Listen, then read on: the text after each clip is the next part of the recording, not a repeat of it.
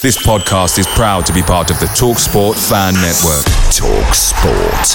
Powered by fans. The TalkSport Fan Network is proudly supported by McDelivery, bringing you the food you love. McDelivery brings a top-tier lineup of food right to your door. No matter the result, you'll always be winning with McDelivery. Order now on the McDonald's app and you'll get rewards points delivered too. So that ordering today means some tasty rewards for tomorrow. Only via app at participating restaurants. 18 plus. Rewards registration required. Points only on menu items. Delivery fee and terms apply. See mcdonalds.com.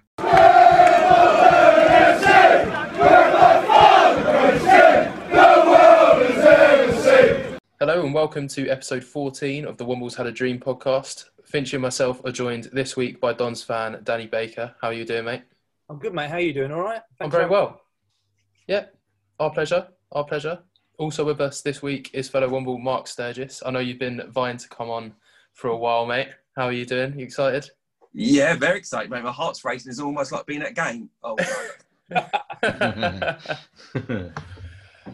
Finchy, mate, it's good to be back. I missed chatting to you last week. I'm sure you missed me deeply. How have you been? I'm very well, mate. Yeah, very well. Yeah, you were missed last week. Well, we were talking about away games. You don't really do away games, do you? More of a I won't hold it against you. I won't hold it against you. Can't really have someone on the away days one when they don't go to away days. Very true. Very true. It's fine. You can come with us, lot. You might want to come once, and then you probably won't want to come again. To be fair. Yeah, I'm up for it. I'm up for it. Some of our stories. We're going to kick tonight off by talking about Saturday's defeat to Hull. I'm sure not many of us went into that game expecting anything. But like we tweeted at the weekend, games against opposition like Hull aren't going to define our season. But it was a poor, lacklustre performance, really, wasn't it, Finchy? Yeah, Hull's a tough one for me because I think they're one of the best teams in the league. Honeyman. And they've got Greg Doherty on loan from Rangers, who's class as well. So them two in the midfield just run that midfield for them, really. And then they've got two class strikers, big man, little man. Well, Wilkes is not really a striker. He more plays on the wing, but he's quick, skillful. And, yeah, they just put pressure on us, which is what we want to see from Wimbledon. I think that's what Robbo wants. I think Robbo wants to be like Hull, where the midfield, Woodyard and people like that getting people's faces, stop them playing. And then we have players like Palmer, Pig, and Longman up front who's then going to nick goals. But yeah, it's weird because a couple of weeks ago I'd have been fuming, but we're not gonna stay upbeat. Like losing to Hull's not gonna define if we go down or not. So it's a tricky one, isn't it? Because you're just so desperate to be successful, and you have to appreciate the fact that Hull are that good.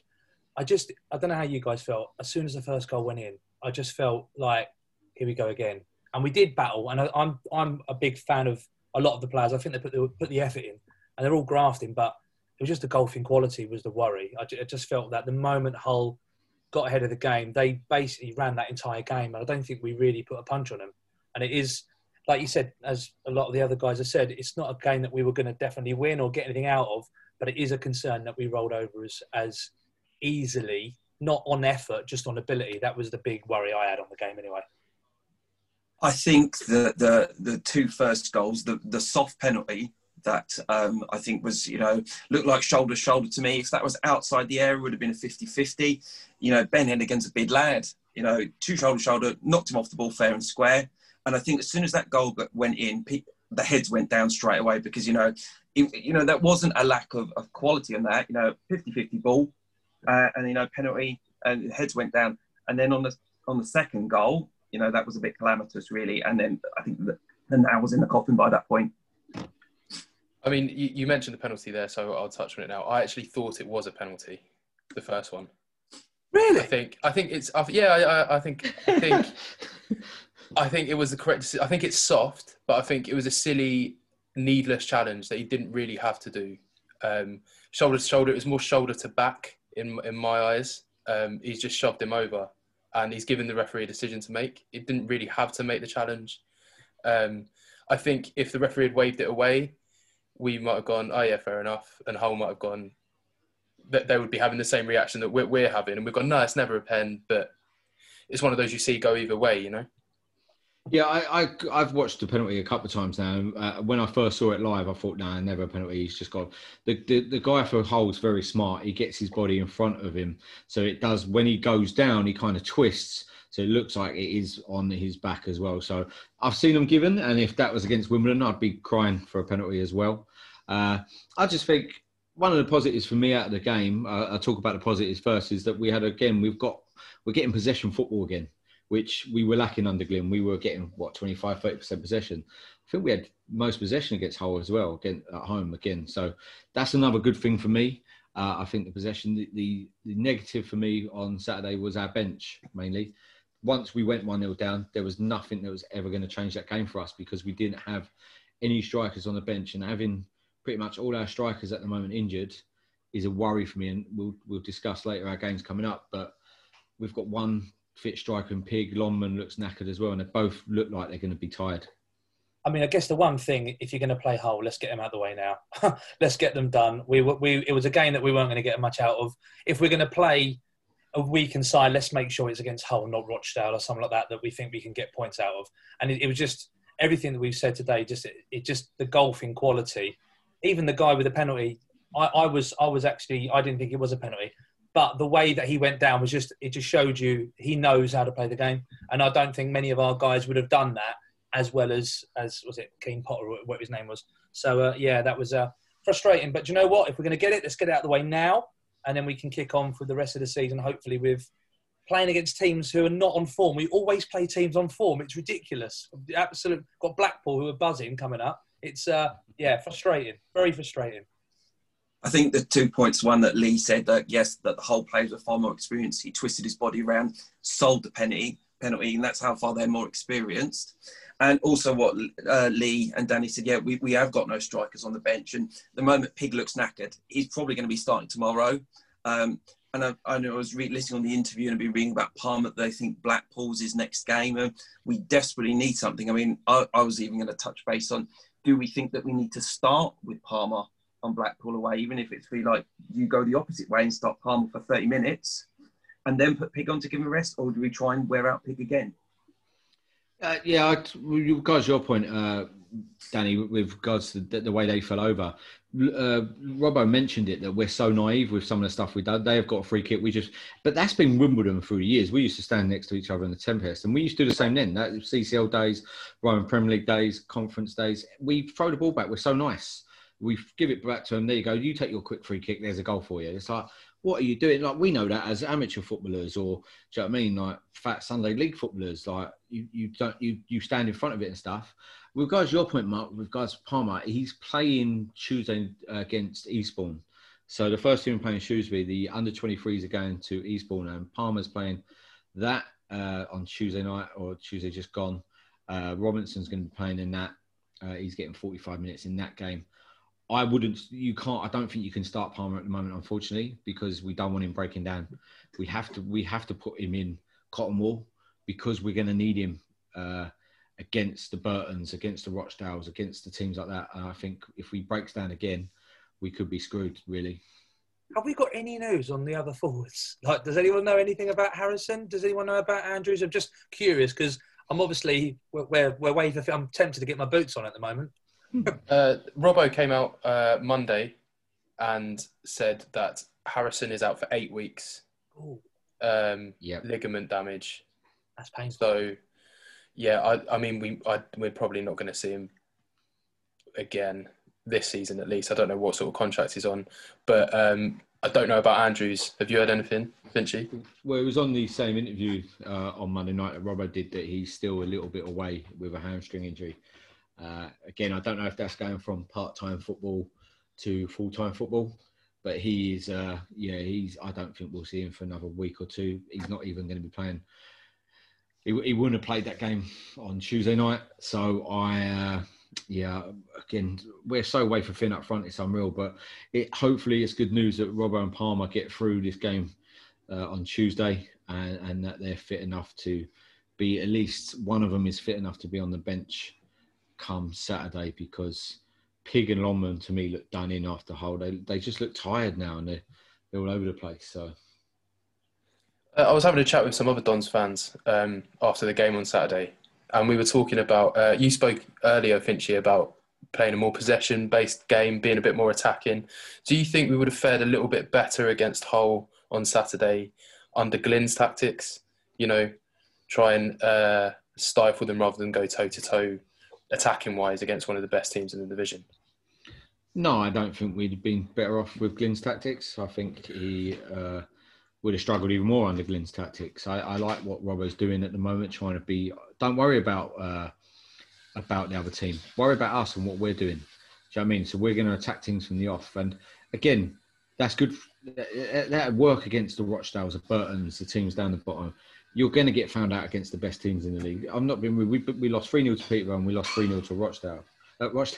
We lost 3-0 to Hull. They're best teams. They're paying good money. They've got very good players. You could see the golf in class.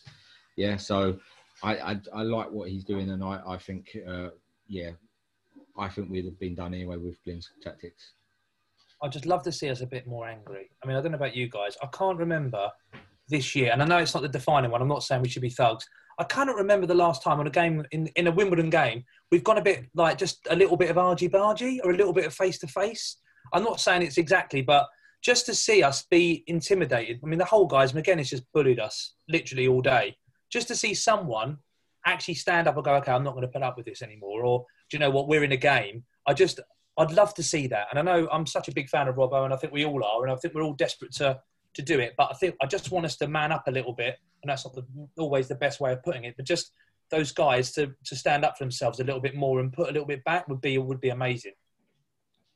Sort of touching based on I can't remember in the AFC sort of W era that we've had that kind of play. I mean, obviously, with respect to Jamie, looking at a few of us, we are obviously probably closer to 40 than maybe we are to 30.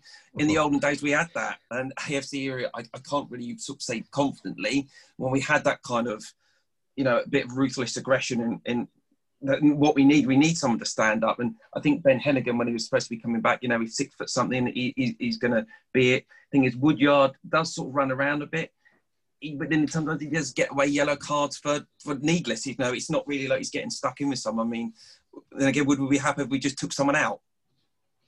See, well, my thing with Woodyard against Hull is that you watch Honeyman and you think that's the player what I thought we were signing in Woodyard. Do you know what I mean? He runs around, he's a little bit... Like he pushes them. He'll pick players up by their armpits and stuff, like the old days. You know what I mean? He'll stand on their leg and then go, "Oh, I'm really sorry," and stuff like that. Where Woodyard gets needless bookings. He got booked again on Saturday. He gets needless bookings and misses games for no reason. I disagree with your point, Mark. Well, I think Junior AFC Wimbledon days we have had some like Jamie Stewart's and things like that. We've had some people that you ain't going to mess with.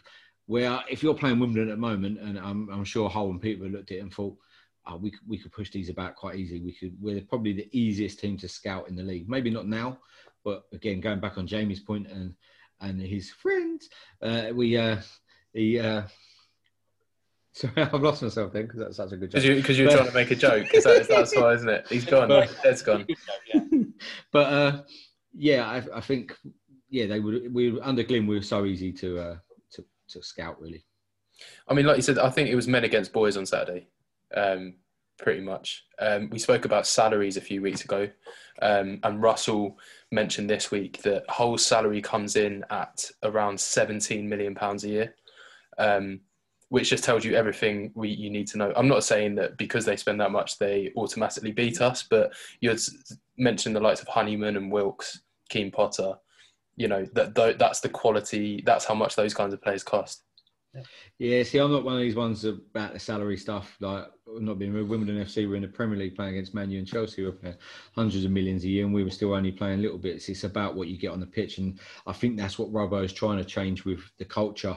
It doesn't matter if you're playing against David Beckham, Zidane, Ronaldo, Messi. You're going out there and you're going to be putting a shift in for Wimbledon, and I think that's what he wants more than anything. And I think I saw that if Hull are desperate to go up. You can see it in the way they play.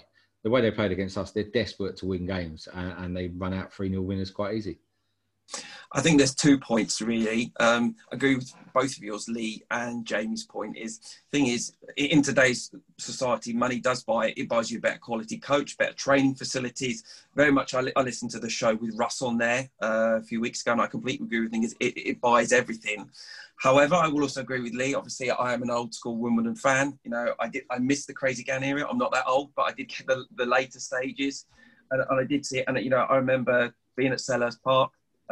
And you're right, we got players. One of my favourites, Alan Kimball, Peter Fear, and they were going toe to toe because, you know, with someone like, you know, I'll pick Joe Kinnear, that was the best spell I've ever seen Wimbledon play. He drove it into those players that you could do it, and we did do it. So I think there's two sides. Both your points are valid. I think the key thing is, I don't mind losing to quality, and I can cope if you lose with a bit of effort. If they've got quality, you can't lose on both fronts. And on Saturday, we lost on quality on the pitch of the players, and we got out-bullied, and we can't do that. We've got to be able to do one of those really well. I think that's the spot on, Danny. I think that's the main point, really. On Saturday, we got beat on every single front going. And the only one we won on was possession. And we know possession don't win football. It's goals that win football games at the moment. And it's, as I said, it's a positive that we're having more possession, because under Glyn, we were only having 20-30%. You touch the ball more, you're more likely to score goals. But yeah, I think Saturday, I think Peterborough, again, if you go back to Peterborough, we played well first half, second half, we just didn't play that well, and Peterborough were a good side again. But Hull, it's hard to say, because they were that good on Saturday, or were we that bad? I thought they were that good, to be fair. I didn't think we were that bad. I just thought they were good. And then the first penalty kills us. I think they did their homework. They completely nullified any threat that we had. You know, that I think they were, as much as we didn't really do much, they didn't allow us to do much. They didn't let us get in behind. They dropped deep. So, I mean, you can't blame the players too much. I think they just came up against a team that was shit hot. And yes, they did bully us, but if did we let them bully us, or were they just too strong for us all over the pitch, you know? Yeah, I agree. And again, with regards to scouting us and stuff, we've got Pig up front at the moment, and it's again the same team that was in, and we're struggling with strikers. So once we went 1-0 down, we weren't going to change the game, and yeah, that's easy to scout you. And also at the moment, again, another positive I'm going to go on is Darnell, DJ at right back. I thought he's been brilliant at right back, and you're not going to get bullied too much. He likes going forward. He's got a bit of pace as well, and it means that Hennigan and Will can do the job they do, and that's big boys against big players. I feel really sorry for Pig. I feel really sorry for Pigott. I think that I've seen I know social media has been particularly toxic with all of us having nothing to do and just sitting there on social media. But poor Pigott, he literally has got nothing. He has absolutely nothing to work with. We all know that he's a target man, but a foot target man. You don't want to hit the ball in the air to him to win every single header, because if he wins it behind him, no one's going to track. He needs to get the ball to his feet, cheeky turn and go and replay. And I just feel quite sorry for him, because he's had absolutely nothing to work with. And I just thought exactly what Jamie said. As soon as we attacked, they all just dropped back, sat deep. The moment they attacked, it was two or three passes, and they were straight through. But you're bang right in terms of Darnell Johnson. I've been very impressed. I was a bit and ahhing, particularly playing at right back, because I'm quite a big O'Neill fan. I think he really gives us some attacking threat, but he's been very impressive the last couple of games, that's for sure. Interesting. I was going to ask, obviously, Robbo made like a mass substitution, and I was thinking, is the reason why he did that is just to get other players rested? Also, let's go back to like James Hansen. You know, are we sort of praying almost that, you know, when Palmer comes back, we're going to have a Hansen pick, and this time we Palmer and Hansen, because obviously that's when we sort of picked up pace. You know, Hansen was very good towards that quarter end of the season. And we're hoping that Palmer's going to do it. And you know, I also did notice that there were times that Pig was, you know, they were hunting in packs. I don't know if it was Ardley or someone who had the idea of hunting in packs, and like 3 or 4 Hull players, as soon as Pig got the ball, they just swarmed on him. And he can do it. I remember there's one point, there was one player almost like bear hugging Pigott to the ground, got nothing for it. Yeah, I think the hunting in packs is what Robbo wants. I think that's the kind of stuff that he wants. But he's only had, 1 full week with the boys to implement his kind of changes and stuff. And as he said on Monday, his interview was that he's changing habits. And it can take ages to change someone's habit if they're so used to doing so, if they've been told to stand off and stuff. I think you're spot on again, Danny, as well, with regards to your comment about social media. You know, I thought Walker was at fault for one of the goals on Saturday, and we're going to be touching on Walker later on in this. But I thought he was at fault, but social media just, boom, it blows up if someone makes one mistake. And it is so toxic at the moment with regards to anyone making a mistake. But yeah, I think your point again, Mark, regarding Hansen and Palmer. Palmer's played, I think he's played a couple of games, but the one game where he scored was the only game that we ever got crosses into the box, and he looked dangerous. So if Palmer comes in and he has Pig next to him, I think them two could work quite well. But we're going to have players who can get balls into the box, who are going to put decent crosses in, because otherwise it won't work, the same as when we had Hansen. Yeah, I mean, I was just going to also say what Danny said. I think DJ going forward is going to be the choice for right back. However, when we got a fit Palmer, are we also thinking about Che Alexander? Are we thinking about putting Jake Zalander on the left? So, for example, because at the moment everyone knows really we're going to try and get the ball to O'Neill. So Che Alexander is another good crosser of the ball. Would you think about swinging him on to the left? Because I think we're going to need to do something, because at the moment Tuesday's game we're just going to be scouting on what's going to happen, and we've got nothing different to offer. Again, I didn't realise that Zach Robinson was playing also Tuesday in that game. So are we thinking again that he might be possibly something for Saturday, or is he too far away? Who would you pick, Palmer or Hansen right now? If I said, right, you've got each of one of them players, which one would you pick? Hansen. Are they fit? Yeah, both fit. So you've got the very... mind you, we've not seen Palmer fit at any point. But Jamie's gone for Hansen. I'm interested in what you guys... Hands down. Hands down. Yeah, I've only seen enough of Hansen to pick Hansen. I've not seen enough of Palmer. I've seen videos of Palmer where he was at Crawley and he looks decent, but I've not seen him live. I've not seen enough of him in games to say, yeah, I'll pick him. I'll have Hansen all day long. Okay, cool. Yeah, I'm going to go, I'd say with Hansen. I remember the game that we drew 2-2. I think Hansen scored and Pig scored. It just kind of changed us, really. It gave us that bit. It took all the pressure off Pig. He didn't have to... do too much, really. He was just at the other end. Right at the moment, he's trying to do both jobs. And like we've touched on before, what's his name? I've got his name break.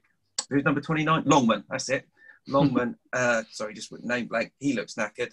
Even Rudy, I think also we got wary about putting too much pressure on him, because once he scored that goal, the few dribblers were out saying, well, he's the new Messiah. Well, no, he's not the new Messiah. He's a young lad. We need to give him a bit of a break. Otherwise, that's going to, hamper his potentially going forward, because anytime we get any Wimbledon player, the yellow and blue lot come out, so yeah, he's the new Messiah, let's have him on a 12-year contract, and let's take it. He's just a young lad developing, and when I saw the interview, I thought he could look like he'd be at secondary school, not like I'm playing for the first team. I have two things really. The first thing is about Redoni. About 20 seconds before he put that shot in the top corner, I text my old man and said, don't you think Redoni flatters to deceive a little bit? Which I still kind of stand by, but then almost immediately afterwards, he put me straight back in my place and smashed one top left. In terms of the Hansen-Palmer debate, forgetting Hansen, I think Palmer coming back could correlate well with when Hansen came back, similar stage of the season. And as soon as Hansen came back, that let Piggott stop doing all the dirty work. Hansen did all the dirty work for him. That's what Palmer can be doing, bullying defenders. And Piggott had his best goal scoring return for us pretty much in that period.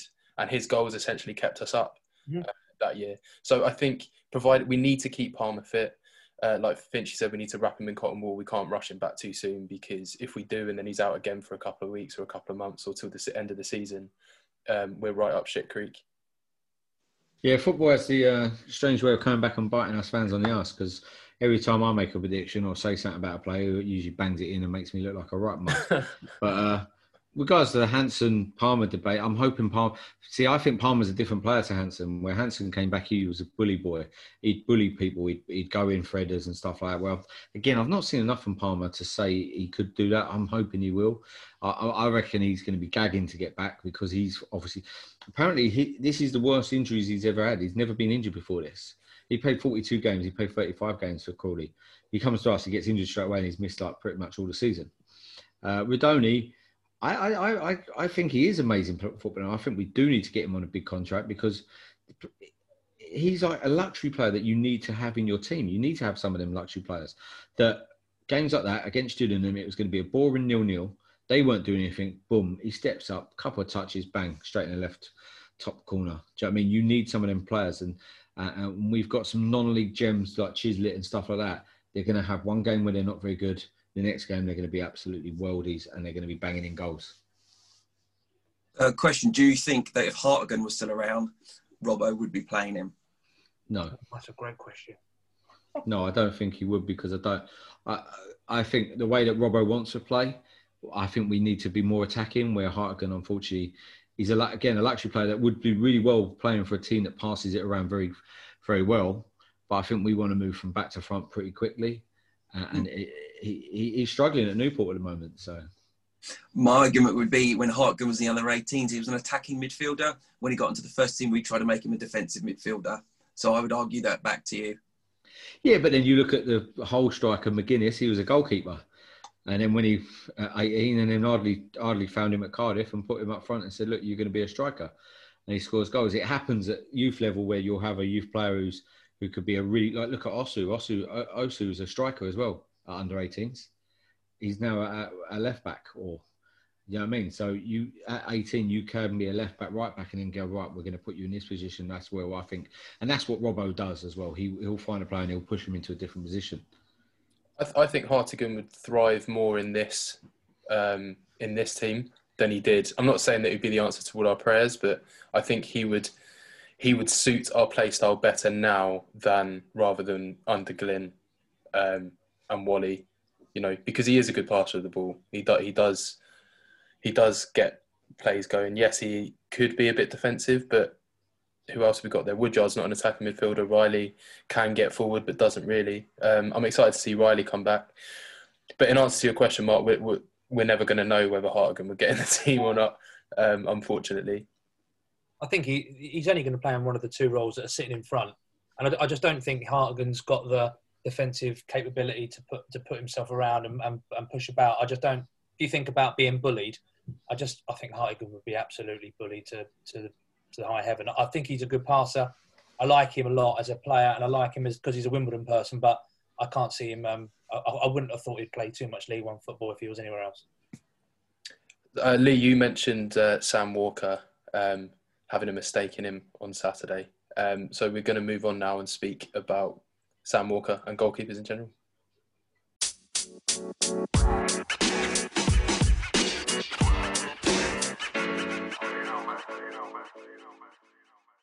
So goalkeepers, more specifically current number one Sam Walker and ex-number one Connell Trueman, who it looks like is heading to Swindon on an emergency loan deal.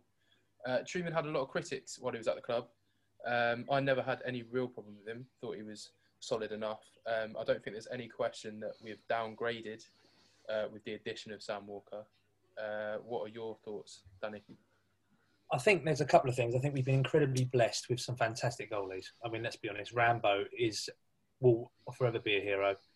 Being at Bradford and watching him go potty and is just fantastic. And we've obviously had George Long, people like Kelly Roos. We've had some good goalies. So I think we as a fan base are a little bit spoiled. I think, for me, I think Walker's coming because I think he could be a permanent in the summer. And I don't think Trueman is. I think that might be the route they went. I was gutted we didn't get Joe Day in, and I was fuming because I think it was the day after we announced we got Walker in, Joe Day went to Bristol Rovers, and I think that'll be a bite. But I don't mind Walker, to be brutally honest with you. It's relatively early days. I still don't quite understand how a 6'6" goalie can't catch it. He likes to palm a lot and punch a lot. It's like, come on, mate, you're 6'6". Just come and dominate and catch it. And I think that was one of the reasons why he's come in. But I don't feel that he is the major problem in the side, and I think he'll get better. Whether he'll be good enough compared to the other players that we've had in the past, I doubt. But is he the biggest problem we've got at the moment? I don't think so. But I would definitely have had Connell Trueman over Walker, that's for sure. Question I've got to you guys, because I don't know the answer, maybe a couple of other people don't. Why did Connell Trueman leave? Because obviously he went back with Seddon. Was he recalled? Was it financial? I don't know the reason why Connell Trueman went back, because he just went back with Seddon. Seddon had gone off the boil. Was it a 2-for-1 deal? Was it due to COVID? I don't know the answer. There's loads of, with Wimbledon FC or AFC Wimbledon, there's loads of rumours going around all the time. There's always the in the know fans and stuff like that. And I've heard two. So I heard that he was recalled from Birmingham and they took him back to then sell on, and it didn't work out. But I also heard the rumour that we sent him back because we heard that Walker was available, And I guessed at the time, and this was just me guessing, was that we were leaking goals left, right, and centre. So Glyn sent him back to get a 6'6" goalkeeper who was going to command more, and maybe Truman weren't as commanding and as loud as previous goalkeepers were. If you look at, he's smaller, but I'm fuming that we got rid of Truman because he didn't do anything wrong for us. Some of the saves he made was brilliant, and now he's going to be going to a rival who is in relegation crisis as well, and we're going to have to play them, and he could be the difference to saving us or thing. But Danny's point spot on with regards to, we have been so lucky with our goalkeepers previously, like Rambo the other night when he played against Chelsea was just unreal in that first half. He's 22 as well, Rambo, and we've been lucky with that. With regards to Walker, just worries me that I think he's so settled in being a number 2. He got so settled into that lifestyle. You know, some keepers do. They're happy to be a number 2, pick up wages. They'll play the odd game when they're needed. That's what worries me, that he was so set. He just doesn't look happy being a number 1. He doesn't look like he's enjoying his football. Being a number 1, he'd be happier being on a bench.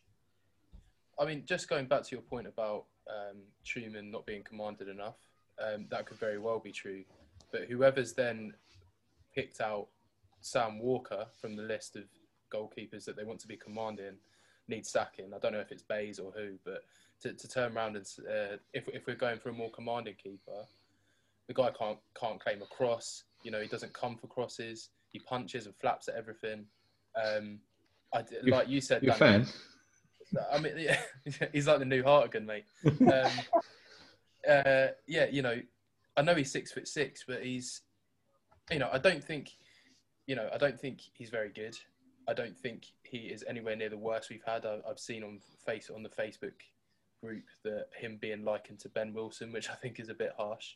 Very harsh. So he's starting. Coventry, is he goalie for Coventry now? What?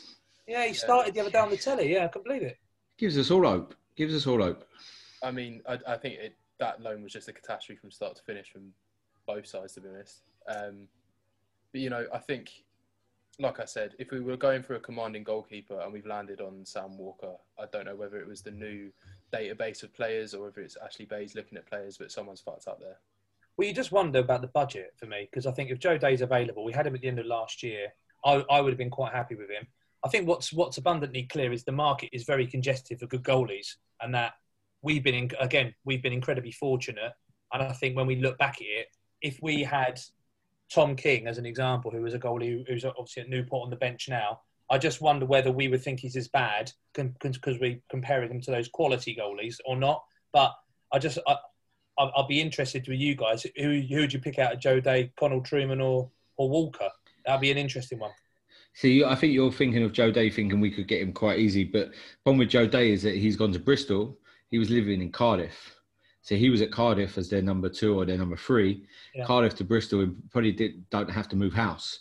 He doesn't have to. You know what I mean? I don't know if he's gone on loan to Bristol or if he's there permanently now. I think he might. He is on loan at Bristol. So he's on loan, and it might be a permanent deal. But yeah, he hasn't had to move house. He's got kids. They've got to stay. That's where I think the Joe Day didn't happen. And maybe once Bristol, maybe we were in for Joe Day, but once he heard Bristol were interested, it's a better move for him and his family. I just think you mentioned Tom King. I didn't rate Tom King at all when he played for us. I thought he was awful, but then he's dropped down to Newport and done quite well for them. I was looking the other day because one of my mates said, "What about Buzz, who was on the pod last week?" Was saying because he plays goalkeeper at Sunday League, and he was saying like, "Is there no young non-league goalkeepers?" And I was looking through the list of players that are playing at the top of non-league. They're all 34, 36 years old. There's only one guy at Sutton at the moment. He's Australian. He's played for Sydney and stuff like that. But again, you're looking at a 34-year-old goalkeeper that you'd come in and stuff. There's not many young goalkeepers about. And if we want one with experience, they're going to cost a lot of money, and there's not many about. And yeah, I think Walker's getting too much stick on social media as well. Some again, what you said earlier, Danny, is it's very toxic on social media. He makes one mistake and that's it. It's boom, and people are like sending messages and stuff, which is uncalled for. Just yeah. I mean, we've all agreed. I think social media is toxic. Some of the things that when we lost Hull, just very quickly, I know we touched base on it. Well done, Robbo. get rid of him. I thought, well, that's not really the game. And you're talking about young keepers. Well, we've got a young, not quite Australian, but New Zealand guy, Zanev. You know, do we not rate him enough to go in there? Is he there to make up numbers? Do we think about putting Matt Cox on the bench? You know, I think to an issue, I don't think Walker's a bad keeper. I think what you said is right. He's probably used to being a number 2, probably on decent money at Reading. I mean, he's 29. And is it the fact of money again? Is it that, you know, how much were we paying Conor Truman?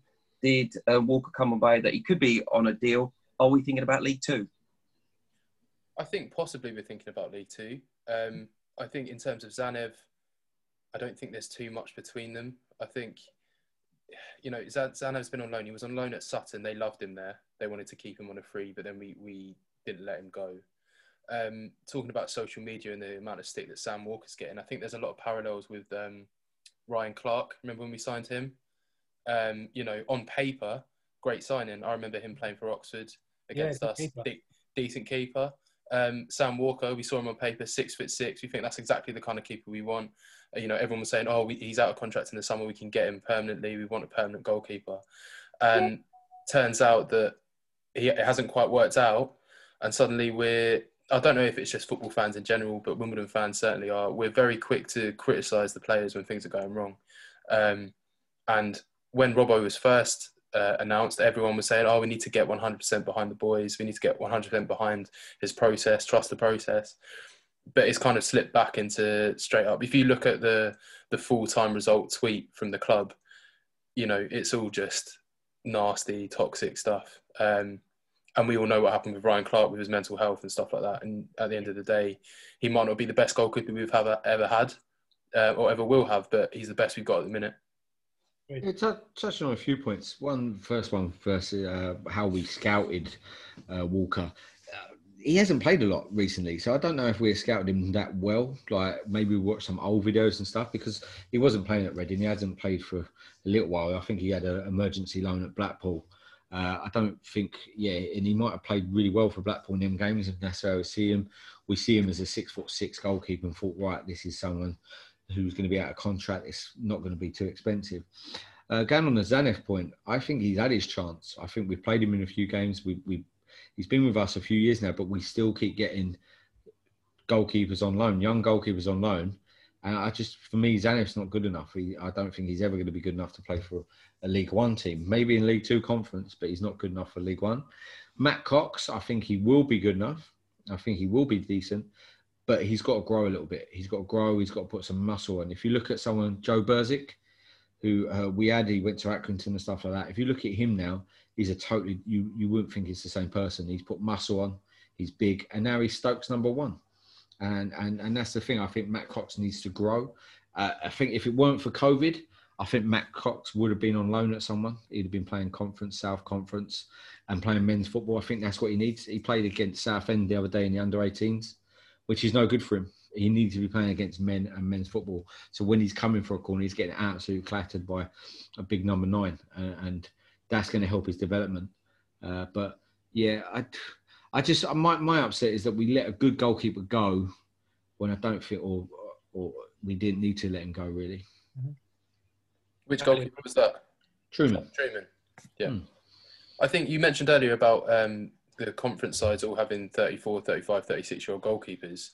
Is that the sort of level that we'd want Matt Cox to go to? And if they've got experienced pros, essentially, at these clubs, then are they going to be wanting to loan in a 18, 19-year-old goalkeeper? I think that's the struggle we've got with our goalkeepers, is that we've lost Mannion, we lost Joe Burzik. As you said, teams at that level, goalkeeper is such a difficult position because they won't make one mistake and it costs them a game, where a striker could have 100 shots, score 1 goal and he's a hero. He could have 100 shots, score no goals, and no one really cares. I think you're right there. Is the Conference and Conference South and stuff. They are looking for experience. Again, we want experienced goalkeepers. It's such a hard one to push our young goalkeepers out and get them on loan. It's a tough one, really. They just need game time, don't they, those young keepers? They just desperately need to go out and play. I know it was such a shame that Bill Eyre and a couple of the other young guys were going to go out alone and they just pulled the rug out of underneath us. But those young keepers desperately need to play. And like I said, I guess we're sort of going around a little bit in circles with some of it, but it's a budget thing. Again, I know budget's a weird one, but we decide to spend our money in other areas of the pitch, and we rely on a very hot shot. Someone like Nathan Trott I thought was more than competent last year. Yes, he was very, very quiet, but he was okay. He was I would have been happy with him for the rest of the season, and we decided to sort of change out. He's gone to Norway, I think, Norway Premier League, I think, today. Yeah, so, that's it. Yeah. He played one game for West Ham this year as well. Come off the bench the other day. Like what we're after. We're never going to get another Ramsdale, but I would have thought a keeper who can catch, keeper who should save what he should save and communicate is probably what we're after. But I guess that's what 23 other teams are looking for as well. I was going to say, I don't know if you noticed on the social media, Bezos said he loves a challenge. He's got one with Walker now. So it's going to be a good testament to Bezos, because I'll be honest with you, I'm actually surprised Bezos still with us all this time. He's clearly a good goalkeeping coach. I know on his interview he said he's been offered elsewhere. And so again, is this our last season with this? He's certainly going to have a challenge with Walker, but I'd feel confident of any goalkeeping coach that Bezos will be the right person to get the best out of Walker. I just hope that it, as Roppo said, unfortunately time isn't on our side. We need to start placing those things. And that's why I'm thinking, is Walker something for League Two? Is that why we're prepping for League Two, just in case? I don't think we're prepping for League Two right now, because we were a point above the relegation zone. I think when Walker come in, I can't see us going, let's prep for League Two 6 months before the season's due to end. I think Bezos stays with us because he is bringing on good young goalkeepers. You look at Mannion went to Hull. I know it did work out there. You look at Ramsdale. You look at Kelly Roos, after he played for us, went to Bristol Rovers and had a torrid time. Absolutely torrid. They couldn't believe he was a goalkeeper. They thought he was awful at Bristol. He went to Derby. He's learned, and now he's Derby's number one, which is huge because he was class at us. Again, it keeps such a weird position because you could have one bad season and that's it. Look at the Premier League. Lloris, what's his name at Man U? Gea. People were saying these keepers ain't good enough anymore. But a year ago, they were winning World Cups and Madrid wanted to go for millions of pounds. Goalkeeper's such a weird position. And I think you're right, Danny, with what you said. This does come down to a budget thing, that we'd rather spend money on our strikers or our wingers, and then we'd rather get a lone goalkeeper and hope it works. And I agree again with Trott. I thought Trott was okay. He was a good shot stopper. Okay, he wasn't that loud. He wasn't a speaker. But West Ham thought he was good enough because they put him on the other day. And yeah, Mark, your point, I don't think we're gearing up for League Two. I don't think any team would do that. I think they saw Walker as a 6'6" goalkeeper and thought, right, if we can mould him into something, but he's not it for me, unfortunately. I think the loan market for goalkeepers hasn't done us too badly. I think a lot of people turn around and say, I'd love a goalkeeper of our own. And part of me feels the same. We haven't had a permanent keeper since Shea, have we? No. Is that right? Well, Joe McDonnell. Joe McDonnell, but he was never like a number one, was he? But when you list some of those players, yes, there was a couple of stinkers in there with Wilson and a couple of others that weren't great shakes. But then you look at Rambo, you look at Long, you look at Roos. I don't think we've done too badly out of it. I don't think it's a bad system. I think a lot of teams at our level, League 1 and 2, do similar things. I think it's a good model.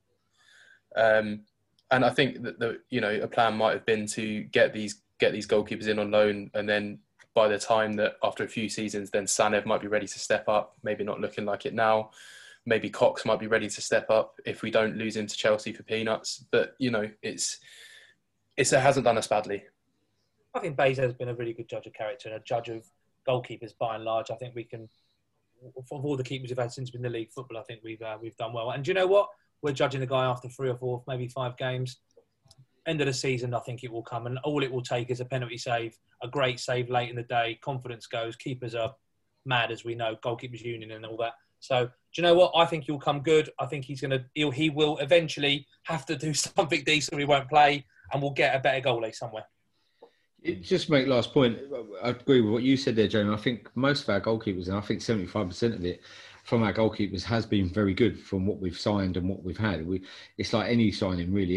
You look across the park. But goalkeeping, I think we've done all right. And I don't mind the loaning in of a goalkeeper if he's going to be decent, and we've done it well before. And the only other team I think of that does it well, same as us, is Accrington. Accrington have got Baxter from Chelsea, and they've had goalkeepers on loan from Premiership clubs. I don't care if we have a first team he's going to be our goalkeeper at the moment, because we have got Matt Cox there that we're building in to be our, hopefully, a first choice goalkeeper down the line.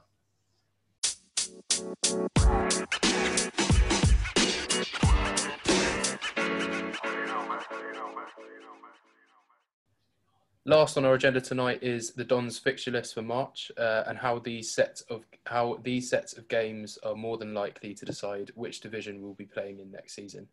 There are 8 games throughout March. This includes 5 against teams in and around the relegation places with us. That's Burton, Bristol Rovers, Wigan, Rochdale and Northampton, which essentially means 5 6-pointers. Don't you think, Mark? Yeah, I was just going to say, Touch, we've got, out of those games, we've got 3 away and 4 at home. So, are we better away?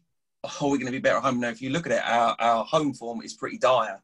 Our away form, so looking at the games that we've got away, Bristol away, Shrewsbury away, Blackpool away. The actual ones we've got at home are Burton, Wigan and Northampton. So if I want to throw a bit of extra conundrum into it, if on our current form, I don't really, well, from what I've seen so far, I don't feel confident that we should or could or should be able to get something from it. Is this defining sort of Robbo? Well, yes, but it's such a tricky one for him. We really all do need to get behind him. I think everyone wants him. I think Palmer is a key factor, as we touched on before. It's just going to be very tricky. So for me, March just defines our season. At the end of March, after we've played Northampton, we will know what league we're going to be in next season. We will know if we're going to be in League One or if we're going to be in League Two. I'm looking at the fixture list for March, and every single one of these games is winnable. How many points do we need, Lee, do you think? Sorry to interrupt. How many points do you think we need out of the 7? Out of the 7 games? There's 8 games. 8 games. Sorry, how many do you think? It's so hard. Well, I think we need 12, possibly more. Maybe say 14. I think if we take what we can from Shrewsbury, Blackpool and Charlton, we got a good result against Gillingham, who are in a similar position to those teams in the table. If we can take what we can from those, if we pick up points, great. If we lose, on to the next game, and then win or draw the rest of them, because we need to be taking points off the teams around us. We can't afford to be giving them away to the likes of Northampton, Rochdale, etc. So I'm looking at the fixture list again, and the only 2 I'm really worried about and who are really on top form at the moment is Blackpool. Blackpool are flying, and Burton, since Jimmy Floyd's come in, are doing really well. But the rest, Bristol could be mixing it up now because they've got Joey Barton in charge, and he's saying all the right things, Joey, which is quite clever. He's been quite clever since he came in.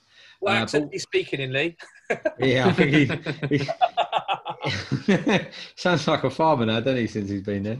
But Wigan, we know we can score goals against Wigan because we went up there and we did. Rochdale are conceding goals for fun, and Northampton we know we can beat. But I think we need to get after. We need to get at Shrewsbury. We need to get after them. It's a shame it's away from home because it's a tough place to go.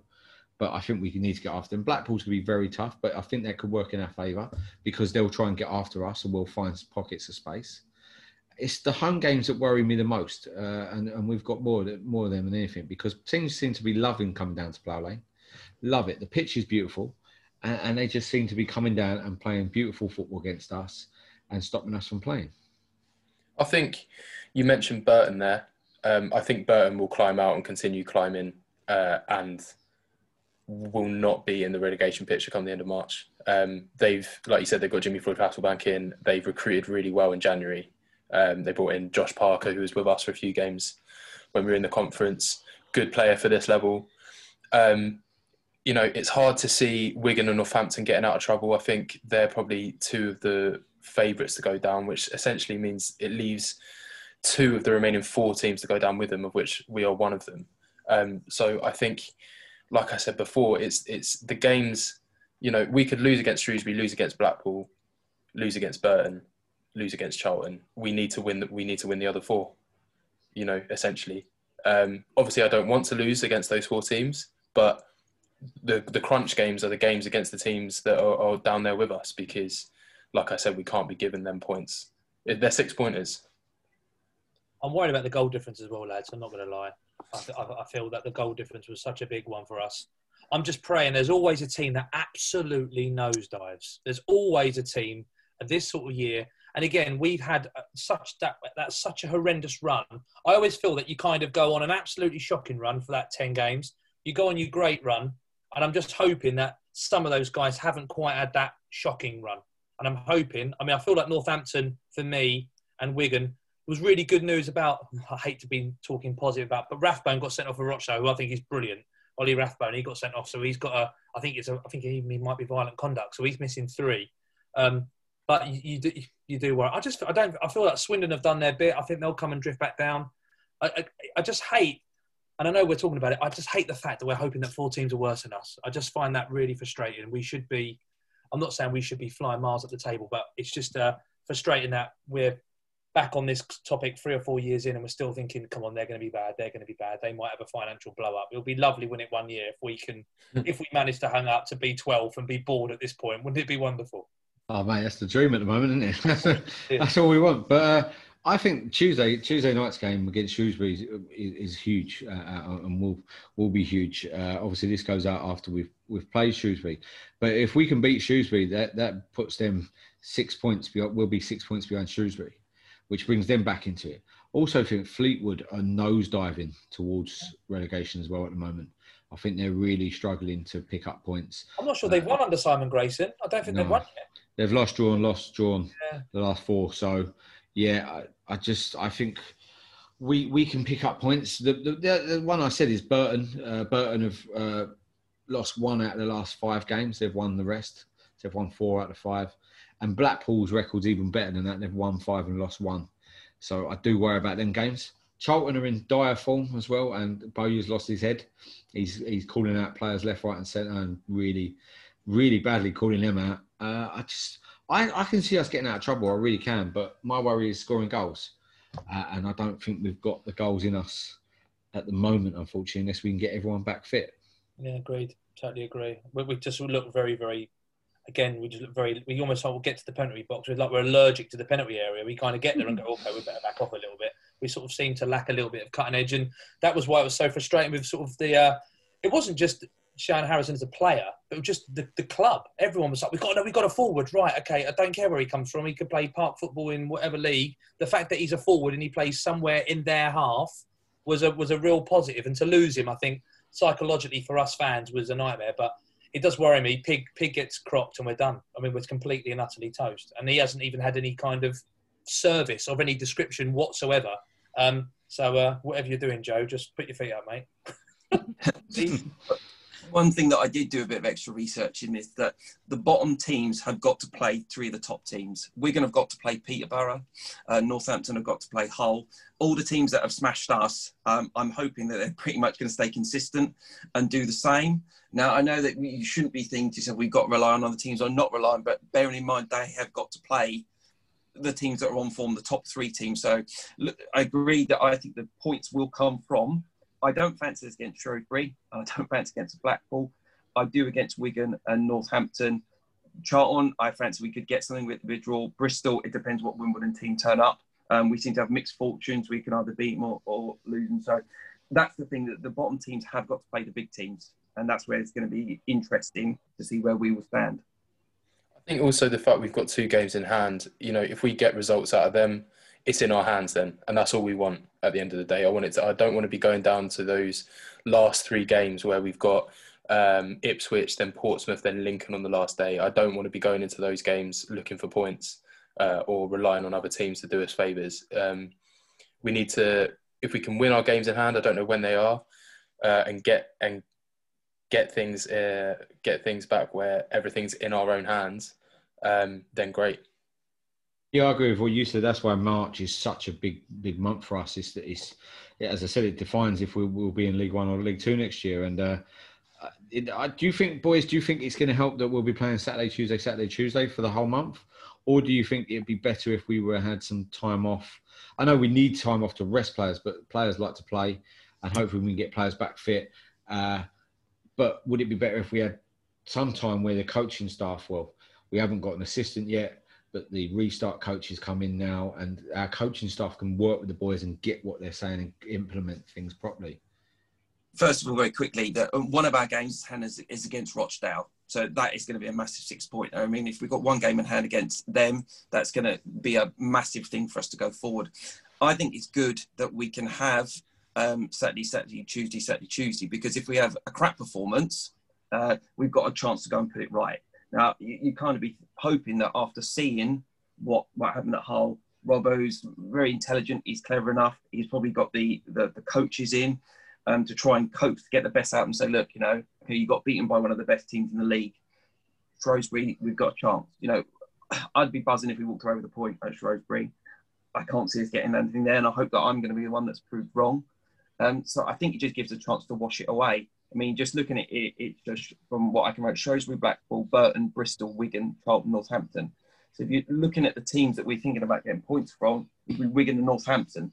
And set a point against Charlton. So, it's towards the end of the run, I think, is the chance where we're going to try and get something, not at the beginning of this run.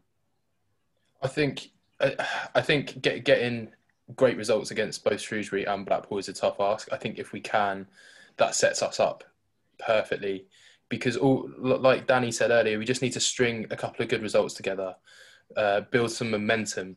Which I think is the most important thing, because, like you said, a lot of teams have gone on good runs. Burton are on a good run. Swindon have had a good run, brought themselves right out of the relegation places. We have yet to have that. We had a decent start to the season, and it's been shit ever since. Really, we need to have our good run. If we can have that now against Shrewsbury and Blackpool, then who we got then after that, Wigan and Rochdale. They'll be thinking, oh fucking hell, they've just got good results. We've now got to play them and, put the shits on them a little bit, so to speak.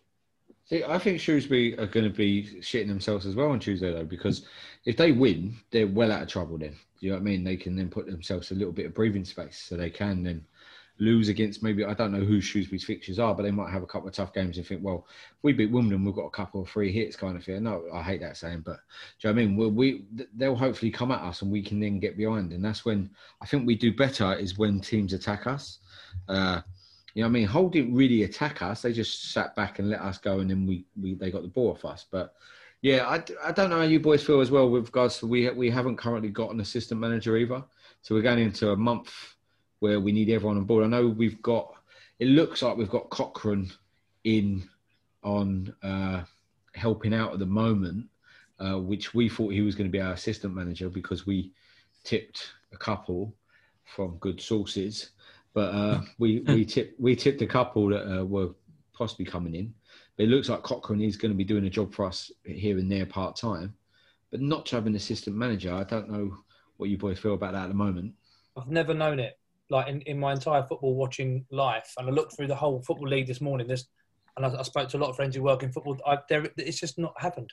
I don't know ever of a club not to have an assistant manager. I mean, if Robbo gets COVID and he's got to isolate, who's the gaffer? Rob Tuvey? Is he taking over? I presume it would be Rob Tuvey.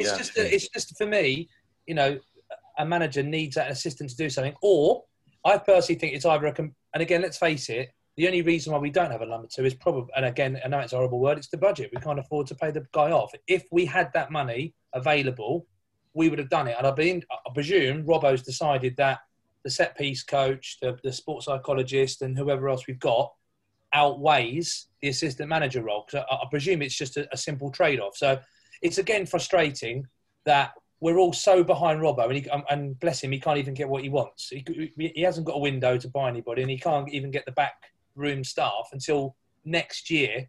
I find it. I mean, it is one of those frustrations, I suppose, of Sporting Wimbledon. It's still you know what you've got and what you haven't got, but it's definitely not a choice of Robbo's, and it's going to be very interesting to see how the logistics play, because you can have a guy coming in, coaching for a day or two, going away, then he might be working with another club, and then you might have another guy coming in. It just seems a little bit disjointed, where you want to kind of, if for me, I'd want a very, very tight-knit, close-knit, everyone sort of pulling together, and we're going to have potentially an ideas man who's just going to drift away at different times. I think it's going to be quite an interesting couple of months for Robbo, that's for sure. I think the reason, I can agree with Danny, the reason why we haven't got it is money. You know, things could change if say, for example, in this big run and we've lost all 4 and we're getting smashed 4-0 each game, is at the time it's suddenly pushed forward. Robbo's already come and said that the people he wants, he can't get. So is he being, you know, quite strong? So I'm not going to settle for second best. I want the best coach. I want the best assistant manager with me. And if there's not else there, I'll keep going. But I think Danny just hit on a point. What if he does get COVID? That's the biggest risk around at the moment. What if he does? Or next thing we're going to see Rob Tuvey and the line promote from under 18s to loads manager to manage AFC Wimbledon League One against Charlton. It's a very, very, very strong possibility because we don't know what's going on in this world. Yeah, they're great points regarding. Hopefully he doesn't get COVID. We hope that doesn't happen. But yeah, that is a good. It is mad that we don't have an assistant manager in, because I thought that would have been one of the first things that he would have done straight away. I think the people that he wants are unfortunately in full-time work, and they maybe have contracts they have to see through. And we might think, well, let's look at it at the end of the season, especially if we maybe have a director of football coming in to help Robbo with regards to, because he's already said he doesn't want to do transfer, doesn't want to deal with agents. He just wants to do coaching, which is what he's good at. I think it's quite a shrewd move that he's brought Rob Tuvey in straight away, because he obviously respects Rob. He's worked with him since being at the club for 17 years. So how old is Rob Tuvey? 18 himself, isn't he? So he's probably known him since he was like 1. So it's quite a good move that he's brought him in. And also he gets the respect straight away from the players. So he's a young lad, but he's a very, very good coach. The restarts coach, I'm not sure about them myself. I think it is forward thinking. I'm an old school football fan. I like a manager, assistant manager and a coach. Pretty much it. But then that's probably why I never made it as a footballer or a manager myself. But might have been a few other reasons, Lee, to be honest. But no talent, no ability and stuff like that, yeah. But no, and it is good because I've had a couple of digs from mates, Chelsea friends, who are going, you got a restart coach. I can't wait for you to get in the playoffs now and all this. And we even made a joke saying it was a shrewd move getting a restart coach because of the amount of kickoffs that we're having now. But I think you're right. I think he's brought people in, and Cochrane, he obviously is a very good coach that the England set up. He's done under 18s, under 17s. I think he's under 18s at the moment. Part-time, is that the worst thing in the world? I don't think so, because he can come in and get his ideas across. And at the end of the day, the final decision is always going to be Robbo's. I think we mentioned it when Robbo first came in. This is a process. It's not, everything's not going to happen overnight.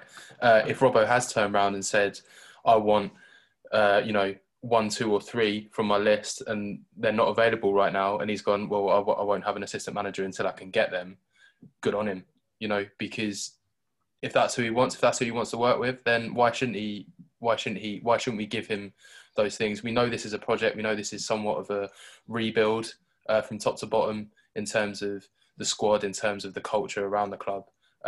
Everything, I must say, apart from a couple of results, everything that has happened since Robbo's come in has been positive from top to bottom at the club, not just on the pitch. Club communications have got better. There's still a lot of work to be done, but like I said, I think it's a process, and we've got to trust the process and know that it's not going to happen overnight. I wholeheartedly agree with you on the fact that if Robbo wants it, you give it to him. Whatever he wants, he's done his stewardship. I think everybody wants him to do well. I just worry about the fact that whether we like it or not, he's going to be a very naive manager. He's not done it at this level. He's got no experience at all of managing at this level. And so you're basically putting a lot of pressure on a man who hasn't actually got that backup. And who knows, maybe Cochrane's could have been one of those people. And maybe if he's the long-term solution and he's going to come in and coach for a couple of days and maybe do it full time. But what I think is very important, and hopefully as from a fanzine and a podcast point of view, the only thing I urge is that, as you said, just get behind the manager. Let's not abuse him. We know where we are. Whether we're in League 2 next year or not, I like I said, to be honest, I think he's the right man long-term. I wouldn't have picked him short-term, but long-term, he's 100% got to be the right man for the job. I just hope that on the social medias, wherever we get content out, let's just get behind this bloke because he's absolutely desperate to be successful. He's been dealt a difficult card financially, players, injuries. I don't think there's a harder job at the moment in football than our manager with the players that are out and the money. Let's just get right behind him. Anything he wants, let's give it to him where we can. Yeah, I'll touch on the first few points. One, Danny, you're showing your age there, calling us a fancy, and then saying the social medias. and then saying, oh yeah, on the old social medias. Do you know what I mean? Showing your age straight away there, mate. So birthday yesterday, mate. So I'll show my age. Happy birthday! Oh, stop it, you! Stop it. Do you want us to sing? Do you want us to sing for you? Happy 60th, Danny. Yeah, thanks, mate. Yeah, I'll invite you to my 100th. But the second thing, I think you're right. I think we wholeheartedly have to get behind Robbo, and I think you're right. And what I love about Robbo is that he hasn't shied away from the toughest job. He wants to get involved. As you said, he's got so many. When he applied for the job, and anyone who applied for the job, he would have known firsthand the amount of injuries he had. He'd have known firsthand the budget that we got. He's done it through the academy. He would have been like dealing with the academy and going up against the Chelseas, the Fulhams, the Arsenals, the Spurs locally now. Do you know what I mean? He would have known about that, and he's literally thrown himself into it. Another thing I want to say is that on Monday the club have announced that they are doing a Meet the Manager. So it will be taking place on Sunday, the 7th of March at 7 p.m. They're asking people to register. So registration is open, and they're asking to invite questions. And we will send a question over from ourselves, the fanzine, or the One Was At A Dream podcast. And we will put a question to Robbo. But he's going to be there also with the performance mindset coach, Steve Salis. So I think that's brilliant that he's now going to be doing that, and we will be able to question some of the things. He also is going to be coming on our podcast as well in a few weeks when we talk to him about his first month in charge of Wimbledon. And I think you're totally spot on there, Danny. He's taken on a very, very tough job, and he's thrown himself at it big time, and that's what I love. I'm just interested with you guys. We did speak about the coaching bit. I've dabbled in coaching for most of my adult life. The director of football role sounds a really interesting one because it's one of those weird ones, isn't it? Where, and I don't know how you guys feel about it, but you just see head coaches get booted out the door, but the director of football's still sitting there. And I kind of feel that that they should be the same. If you're a coach, you can only coach what you're given, and a director of football's potentially, and again maybe it's the naivety, but I was looking the other day on I think it was 2 years ago, 15 of the 20 Premier League teams had directors of football, and the other 5 had managers. And it was quite interesting I'll be fascinated to find out, maybe I need to do some research, but what that actually means, whether he is hugely into the football operation or if he's just going to go, these are 5 players, who do you like? It'll be interesting to see who that role is going to be. It'll be fascinating to see how it kind of, that marries up. But I've always found it difficult with director of football without the accountability. I don't quite understand how it works. I think they should be working together, shouldn't they, really, for me? The director of football and the manager, like you've got an assistant and a manager, they should kind of work in unison. I would have thought would have been much more beneficial long term. I think the director of football, and I'm basing this purely on documentaries that I've seen. You know, I've watched like the Leeds one and the Man City one, etc. Obviously, there's a big difference between those sorts of clubs and us. But you know, the coach has a way that he wants to play. I feel like there are conversations and meetings held in terms of these are the sort of players that I'm after. This is what I want to achieve. This is what I want my squad to achieve. And then the director of football goes out and gets those players. If the manager then can't get those players to play the way that he wants them to play, then unfortunately that's then on the manager or the head coach. But do you think that's fair, Jamie? Do you think it's fair that if you go, I want to play? Sorry, Lee, I know I butted in a little bit. I find it really difficult to take in terms of, you're right, what you've said makes a lot of perfect sense, but ultimately you can say, I'm after this player, and your director of football goes, well, here's the 5 duds I've got. He can only coach what he's given, and I personally feel that if you're given a particularly bad hand to play, to sack the coach, surely the director of football's got to go with him, and you kind of start the process again. But you don't often see that. I just find it quite an interesting marriage, them two. Sorry, Jamie. See, I disagree. I think it is the head coach's fault, because the head coach puts a list of what he wants. Same as if you work for any business, you'd go, right, I want this candidate to come in, but they need to have this kind of 5 things. They need to be charismatic. They need to get along with their colleagues. Blah, blah, blah. They have this, and this is what I think Robbo's saying. He's got this character, and he's got this character mindset, and that's the kind of players that I think Woodyard probably would suit that character that he wants. So our director of football will go out and go, right, these are the players that we've seen, and then they sit down together and we'll go, right, yeah, that's it. Then it's up to Robbo to teach him how to play, not teach him how to play football, because any professional footballer should, but teach him how he wants to go forward. If that player don't do it, that then does come down to Robbo, unfortunately. And I think he'll probably say that himself.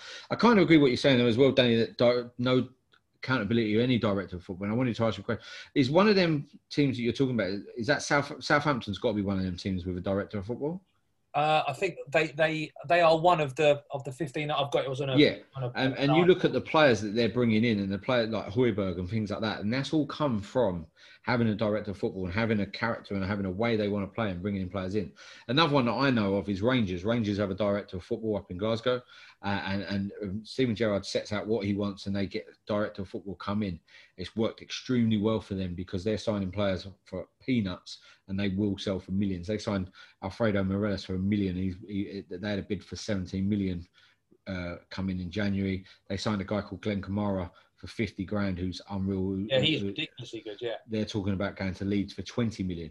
And I think that's the kind of thing that we need to be doing now, is we need to be bridging that gap of where we're signing players for peanuts and we're selling them for millions. Peterborough do it. Barry Fry is the director of football at Peterborough.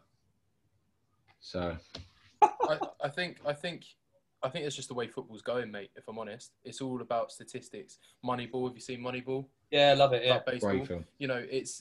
That's the way that a lot of modern day sports is going. You look at Brentford are a great example.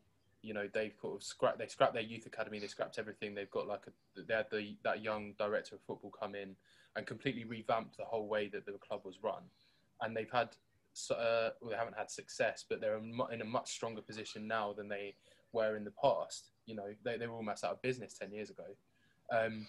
I think it's, for example, Bielsa for Leeds was like, I want a striker that can hold the ball up, but when he's put in front of goal, he's going to score goals. He could put the ball away. And the director of football went out and went, right, I want Patrick Bamford. We'll pay. We've got the money. And Patrick Bamford didn't really do much. He was at Chelsea, had a couple of loans. Then he was at Borough, didn't really do well at Borough. Then he went to Leeds for mega money, and everyone was going, hang on a minute, what's going on? And suddenly he's fired them up into the Premiership, and he's in the top scorers list for Leeds this year in the Premier League. So I think like Finchy said, Robbo wants to coach. He doesn't want to be bothered with all the transfer nonsense. He just wants to get a group of players, instill his culture on them and the way that he wants to play his style of football. And the director of football will allow him just to do that and not have to worry about anything else. Yeah, 2 points I just want to make quickly is Robbo's been at a club 17 years, so he's seen a lot of managers come through.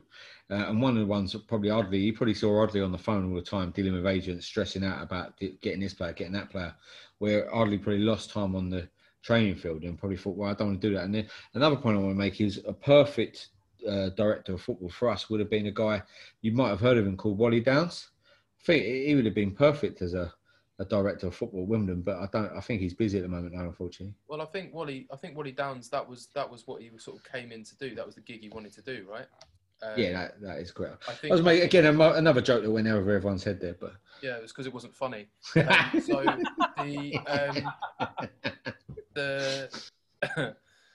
thing with Wally, I think if the whole betting scandal and everything hadn't have happened, I think we probably would have been looking at now Wally Downs as a director of football.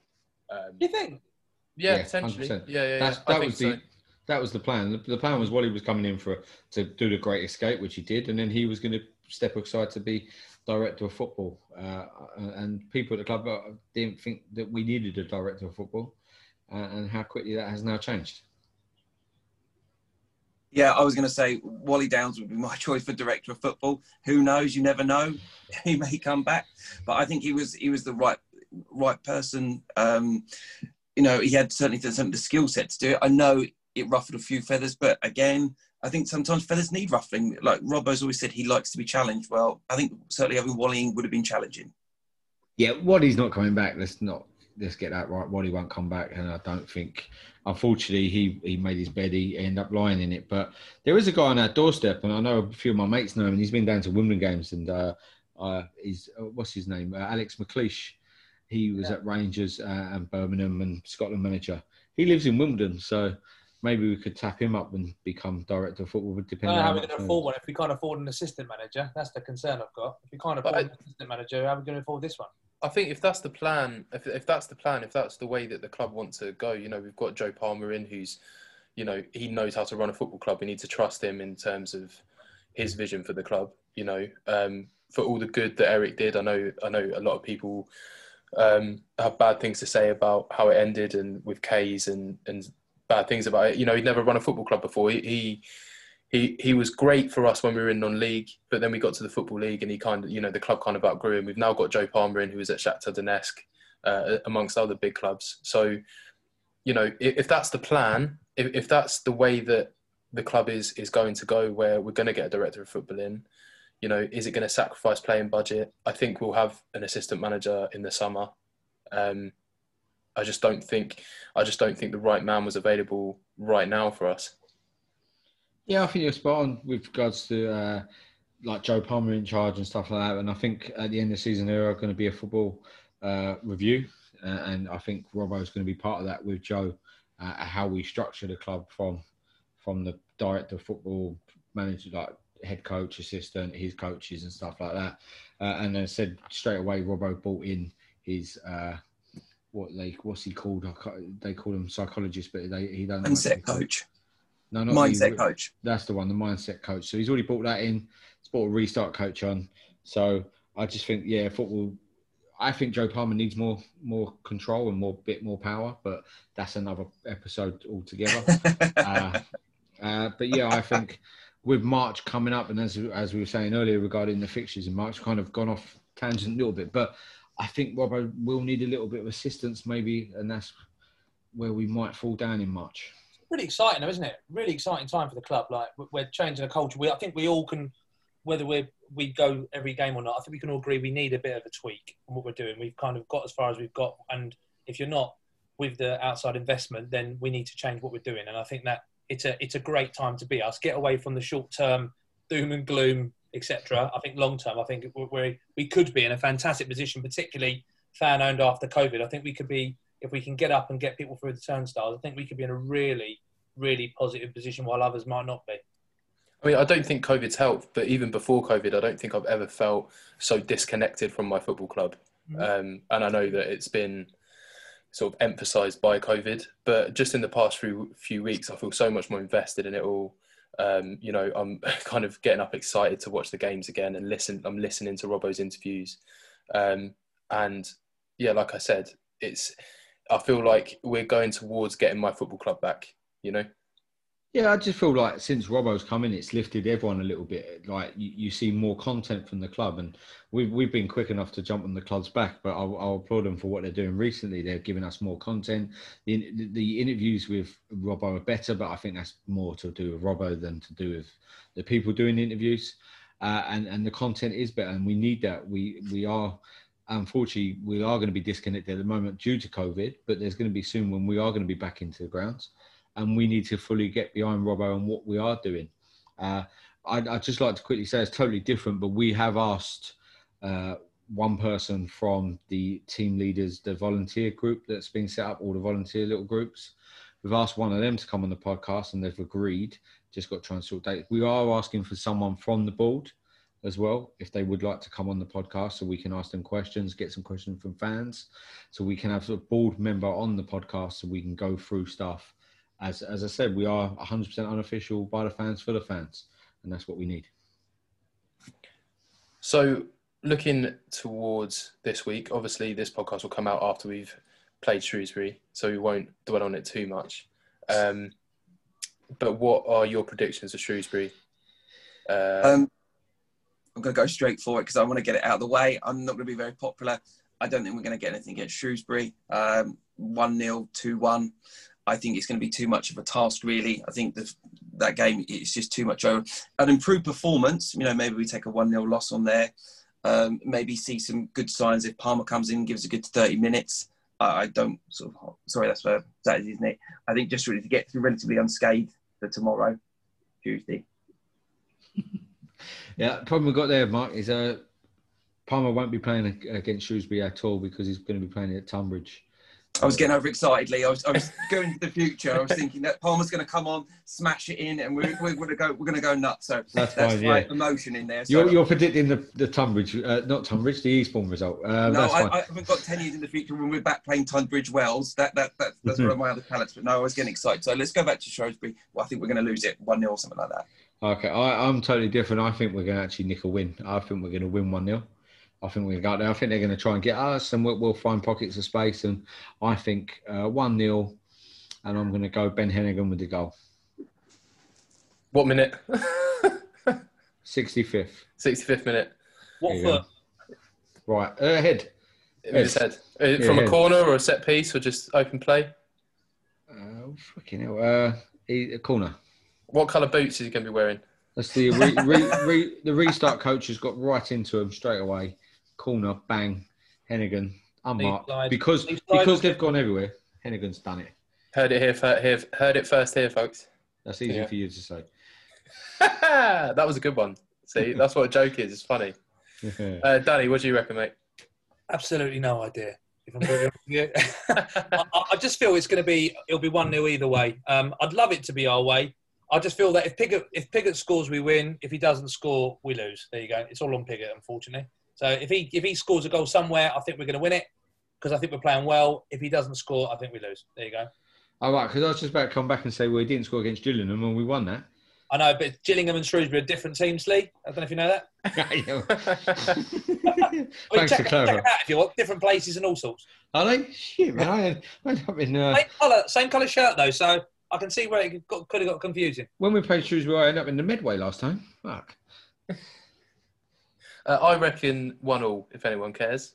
He's on this fence. Are you on this podcast, Jamie? We'd forgotten you were on there. I know. Duct tape on the screen so I can't see you. I thought it was your history. Well, Finchy's trying to kick me out, and he didn't have me on last week. He's trying to edge me out. Well, you did say something before you came on, Jamie. He said just don't mention anything. So I was like, okay. He's looking for a director of podcasts, I think. He's looking for a director of podcasts, I think. What's Wally Downs doing? Yeah. He's in the Bahamas, mate. He ain't coming back to do a podcast, is he? But no, it's good that you're on that fence still, Joe. It's good that you're it's quite nice up here, and... I'll take that, though. Absolutely. Yeah, I'll take a point. I think I'm a bit like Danny. I don't really know what's going to happen, so I'm playing it safe. And, I'd take a point. Danny absolutely bottled the decision, and then you're sitting on a fence. If Piggott scores, we win. If he doesn't, we lose. I can't be more clearer than that. Guy bet, get your let's have a betters available, obviously. That's what'll happen. You heard it. All I can say is, I hope I'm wrong. I hope that I'm the one that's got it wrong and that we don't, you guys are right, and I hope that I'm wrong. Everyone's going to be listening to this on Thursday after we won 4-0 or lost 4-0, thinking, what on earth are these tossers talking about? I'm blocking myself after the results. I just think, right, if we're going to stop 4 goals, okay, delete match. Some of the blokes on the podcast, I'll just put someone else's picture on, put Lee on there as a fake account. Go, yeah. You got Mr. Doom and Gloom, Mark. You've got Don't Make a Decision, Danny, and you sitting on the fence. I love the fence. I'm Mr. Negative, mate. Yeah, we've lost already. Let's just get this over with. That's why I'm already thinking of Blackpool already. That's what I'm thinking. How many do you think we're going to lose by at Blackpool then, Mark? Do you know what? I'm going to go for a 2-2 draw, and this time I think Palmer and Hennigan are going to score. I reckon it's going to be, I think it's just going to be different. I'm kind of like getting emotional now, thinking, Palmer's going to come back and just do something, just change something, because otherwise we're just too easy to scout against. They'll be looking at us again. We'll just nullify that. And because no one's probably seen Palmer play, I'm hoping it'll be a secret weapon. And we'll just bring him on and they go, who's this guy? We've never seen him before. Very good point. It's a very good point. Hopefully he doesn't get crocked against Eastbourne or Tonbridge or whoever leads. Eastbourne Borough. I keep messing up. It's last week's pod as well. No one's noticed this, which is good. Only a couple of people noticed. I said that we lost 3-1 straight away. No one picked up I made a mistake, which is good because I don't make many. But I think Blackpool, we're going to lose and it'll be 3-2. 3-2 Blackpool. Loads of goals. Keep it interesting. I don't know how we're going to line up though. That worries me a little bit because we need to rest players soon. We can't keep playing Saturday, Tuesday with the same 15 players. So I'm hoping that the players get through Tuesday night against Eastbourne Borough and that we can Yeah, we can have a strike on the bench, pretty much, please. That'd do me. Do you think Robertson will be ready? Because apparently he's playing. You said he was playing at Eastbourne. Do you think we're hoping to have Palmer and Zach Robertson ready for Blackpool? No, I think we'll have one or the other against Blackpool. Zach Robinson isn't good enough. Shut up. He's not good enough at the minute. If you're relying on Zach Robinson to keep us up, yeah, we're struggling, aren't we? Yeah, I mean, yeah. he would have been online, wouldn't he? Conference South, maybe. Exactly. I always said he would have been on loan, but I still think he's good enough. And also, I am now looking for applications for a host for the Wombles Had a Dream podcast. So if you could send them in to me, please, at the Wombles Dream on Twitter, I can go through them. Because if Jamie keeps talking like that, he will be leaving. Right? I'll just go on 9 years, mate. Yeah. Well, I'm actually on the Zach Robinson camp. I think he's probably going to score this season. I think, again, it's nothing to scout against. Who's not going to say he could be, in the right place at the right time, score a goal, and all of a sudden, I can sure that your banner will be changed. It will be the Wombles Had a Zach Robinson Dream podcast. Jamie will have a big Ghostbusters block through him, and Lee will have a Zach Robinson, trophy war on the back wall. So, again, it's a player that nobody's seen. It could be a secret weapon. You don't know. If Zach Robinson could be 100% fit and he played a full season, he'd get 20 goals. I thought it was 50 goals. That's in his career, mate. 50 to 100 goals in his career, wouldn't it? It is 50 to 100 two or three seasons. 100%. Dan, before Jamie keeps talking nonsense, what's your prediction for Blackpool? Me talking nonsense. Go on, Dan. 1-0. I think it'll be like the Swindon game. We'll nick a goal, and it'll be absolutely, battle royal. It'll be like Saving Private Ryan. People everywhere, all over the pitch, and they'll score a goal. We'll kind of walk away 1-1, and we'll be absolutely delighted. I think it'll be a big battling, grafting kind of performance. And I think, I think that will be the start, the little bit of momentum that kicks us into that next week. Because that's all I'd love to get is some sort of momentum. So we go into that massive week with a little bit of an oomph. And I think if we can take 2 points out of the next two, I'll be absolutely over the moon. One thing I am gutted about, though, is that we're not going to Blackpool because Blackpool is an absolute class away day. And, I've not done it. I need to do it. We're not there. What a place Blackpool is as well. And the weather would have been all right. And, for Jamie listening on Radio W Don at home, he would have heard Drunken Roar. I went to Blackpool the last time we played Blackpool away. I went to Blackpool. I got family trip down it by was the a family seaside? trip, yeah. I got in the night before at about 5:30, and my train was at 6:15. Slept all the way up there, woke up with a hangover. We lost, when was it? We lost 1-0, didn't have a shot on target, someone got sent off, and I was sick everywhere. So, won't be doing Blackpool again. Yeah.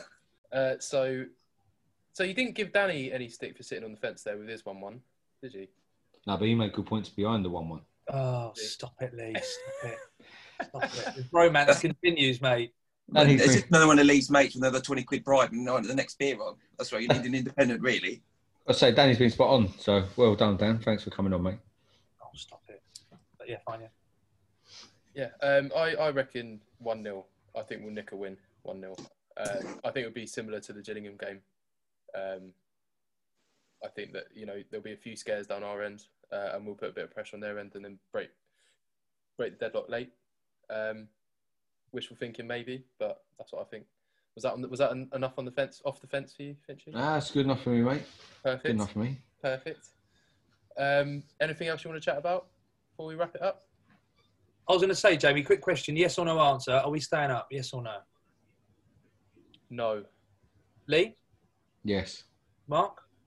Of course we are, yes. But we're going to make it as hard as possible. A few of us older people can have an heart attack, so don't any bacon butties or anything like that. And it's going to be something bizarre. Something's bizarre. I can see it. I can see it not going down to the last 3 games of the season, but we went to Luton and got 2-2. I can see us doing something stupid against one of the big three sides at the end, whether we get a draw enough just to clean us on. It's not going to be pretty. We just something's going to happen somewhere, even if it's going to be nothing to do with us. One of the big teams is going to smash Wigan 4-5-0, something like that, and we're going to stay up from something else. I love Mark's one-word answer there. In one word, yes or no. I just think whatever happens now, we just, as you said before, Danny, we've got to get behind Robbo, get behind him, get behind the team. It's hard, I know, because we're all sitting at home and, you know what I mean, trying to watch it on TV is absolutely appalling. Can't stand it. But, do you know what I mean? Let's just get behind the boys. And I think we will stay up. So, the only reason I think it's going to be a tough ask for us to stay up. I think we're in a much better position than we were a couple of years ago.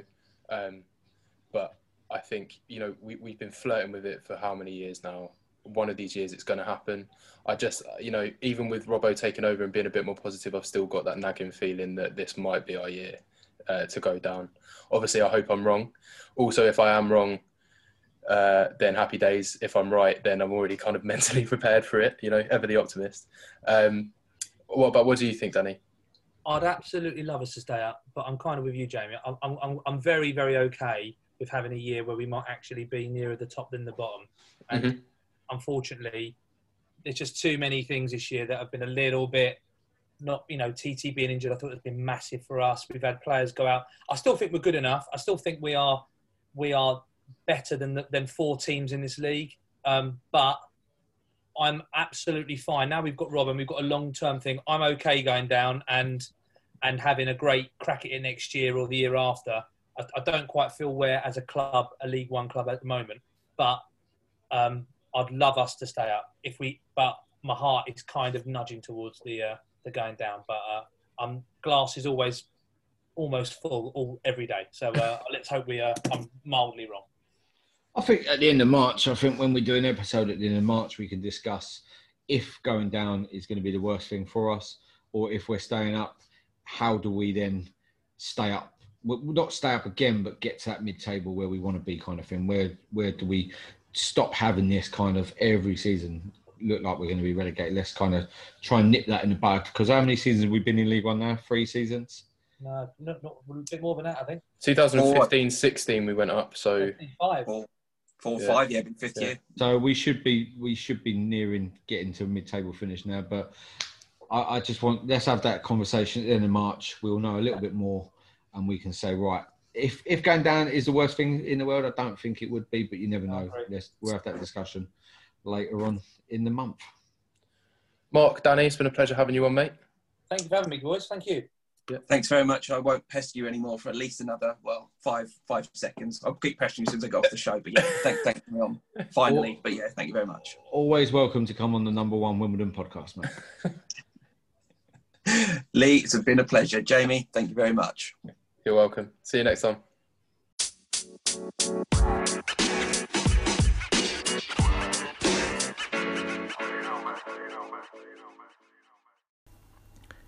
Thank you for listening to the Wombles Had a Dream podcast.